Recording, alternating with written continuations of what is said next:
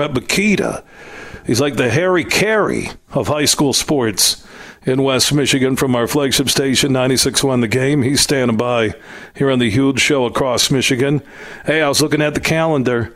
3 weeks from tomorrow night, we get high school football. I know it. And you know what? I still want July with this weather, Billy. I was on a boat somewhere on Lake Michigan on Monday. So, no, it's exciting, as you know, when the calendar turns. And can you believe that practices start on Monday across the state for fall sports? It's just crazy. Yeah, I know. They got the dead week this week. My son plays at Grand Rapids, Forest Hills Eastern Ace, and we'll talk to Joel Schwander, their head coach, coming up later. Landon Groves from Grand Rapids West Catholic, they're loaded.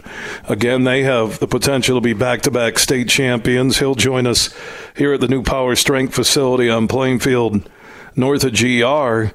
But now as we flip the calendar and we're into 2023 and we can look back at an awesome 2022 all across the state of Michigan and especially here in West Michigan, Bret, with some of the practices, some of the camps you've seen, who are teams on the radar right now and teams off the radar in terms of high school football in the West Michigan area?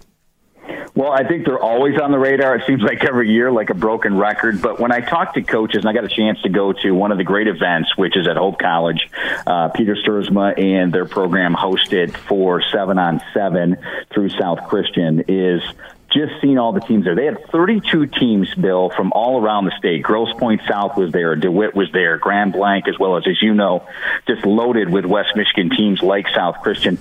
And talking to the coaches, you know, the teams that were so successful a year ago look like they're going to be there, whether they're reloading or have everyone back. And it kind of starts with the conversation of Muskegon, who now is one of the interesting dynamics, you know, with the divisions and how they can change with enrollment. That's how they're based for people who don't know that are listening as far as high school football. You had some teams really shuffle, and one of those was Muskegon, who's always been Division III. They now move up to Division II, and guess what that means? Caledonia, who played in the state championship game in Division I out of the OK Red, I think they were just one or two students difference to be in Division I. They dropped down to Division II, so they could meet. And Mona Shores, who's a perennial power in the Lakeshore and plays in the same division, the OK Green, as Muskegon, is still in Division II. So look at those three teams and their state championship caliber, all in Division II. It's going to be real interesting, but the Big Reds are loaded. They've got Jacob Price back, Mackay Guy, their quarterback, three running backs, including their running quarterback, that have all been up there since they were sophomores, now seniors. And as always, they're huge on the offensive line. They could average anywhere from 280 across the front with guards that are 300 plus on each side. So Shane Fairfield knows what he's doing there. People are excited about them and what they have. Mona Shores has their quarterback back in Jonathan Pittman. I saw him last year as a sophomore against Rockford. They pushed the Rams on the road to the limit and lost a tough one. Don't have quite the numbers that they've had in the past, but certainly have some great athletes. And then the other team that I heard a lot of buzz about is, you know, it's right in your backyard, Forest Hills Central, which is a sister school to where your son plays at Forest Hills Eastern. They've got a great senior class coming back and Division I talent across the board, led by guys like, you know, Hudkins and JT Hartman. They're going to be back, and they've got their quarterback back. So Forest Hills Central is going to be one of those teams to watch as well. And they played in the Division II state championship game last year, lost to the power that is Warren De La Salle, but they're one of those teams that's going to be affected by dropping down in enrollment. They're going to be in Division III this year, Bill. Bret Bakita from our flagship station, 96.1 The Game, joining us here on the huge show across Michigan as we're live from the new Power Strength Training Systems facility on Plainfield, just north of GR. PowerStrengthPro.com if you want to find out more from kids to adults to teams.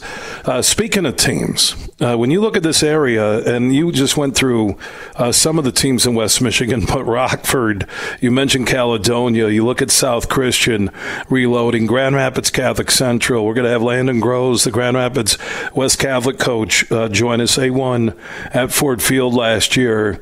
It is amazing to watch what the off-season, and this is part of what Power Strength does, Bret, but now what the off-seasons mean to the premier high school football programs in this state.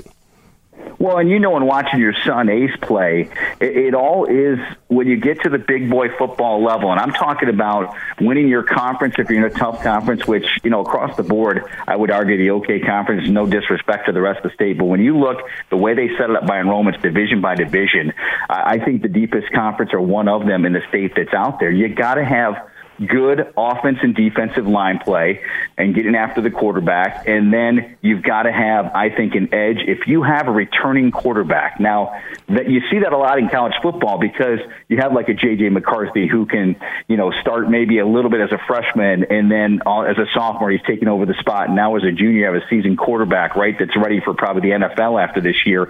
Well, if you can get a 2-year starting quarterback in high school, what a luxury that is.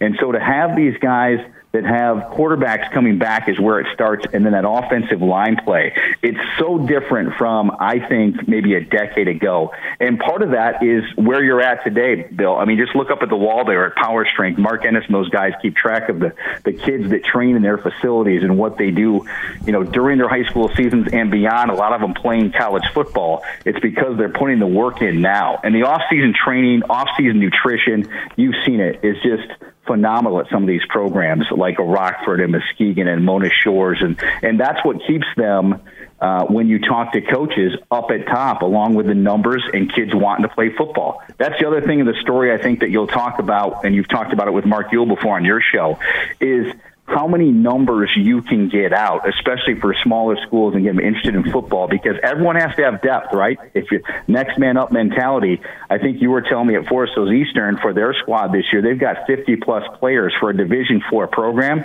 I mean, that's phenomenal. You just don't see that, and injuries are going to happen, and guys competing against other players for their spot to start, or if they can start on both sides of the football, it's more of a luxury than a necessity. Those teams are very successful. Yeah, Joel Schwander, who will join us coming up in our next segment, the head football coach at Grand Rapids Forest Hills Eastern, a playoff team last year. 101 kids in the high school programs, freshman, JV, and varsity. Considering there's like 400 boys in the high school, that's 1 in 4 kids playing football, and that's a sign of culture, building a program, chemistry. It's the good side of high school sports across the board, not just football. And I know 96.1 The Game, our flagship station, Bret, Bakita, Buck Gino and the crew, Rick Berkey with the scoreboard shows. 3 weeks from tomorrow night, they begin their coverage. Opening week, they'll have coverage in Muskegon and Grand Rapids on Thursday and Friday. And also at the GLIAC level, Bret, I know you and I talked yesterday, big announcement, partnership with our flagship station, 96.1 The Game, and Davenport University football. Yeah, we're very excited about that. I go way back, and speaking of high school, what about the connection of high school coaches that we've seen in West Michigan, Bill? And you know a lot of them that have gone on to be successful and now are college coaches or maybe have, a college assistant coach on their resume in the background. Dan Rowan's a perfect example, right? State championship caliber coach at West Catholic, then goes on and is an assistant for Tony Anise, very successful at Ferris State, and from there parlays that into the Warren De La Salle job.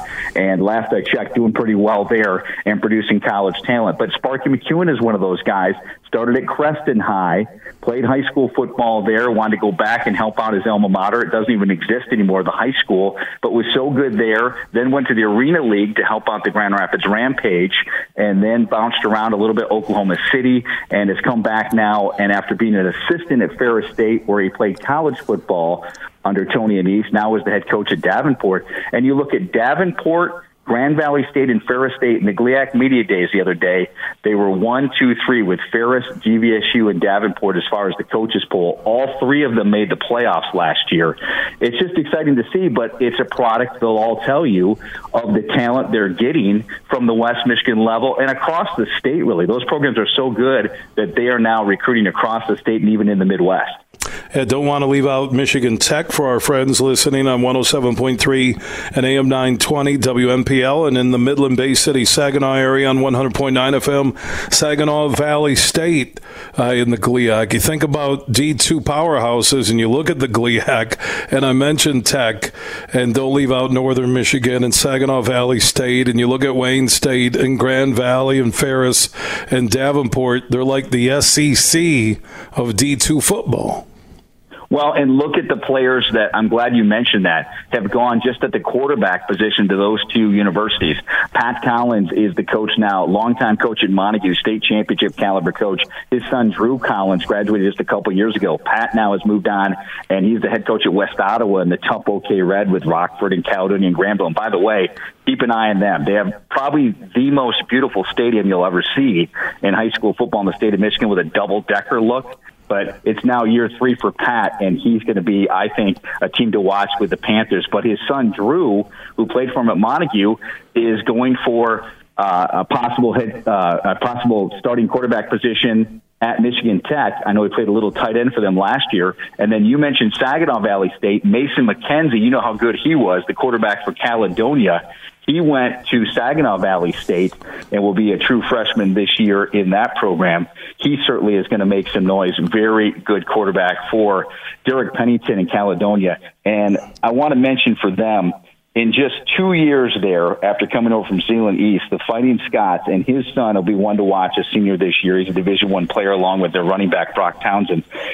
22-4, Bill. In 2 years, Derek Pennington in an OK Red program where Rockford, Granville, East Kentwood, you name it.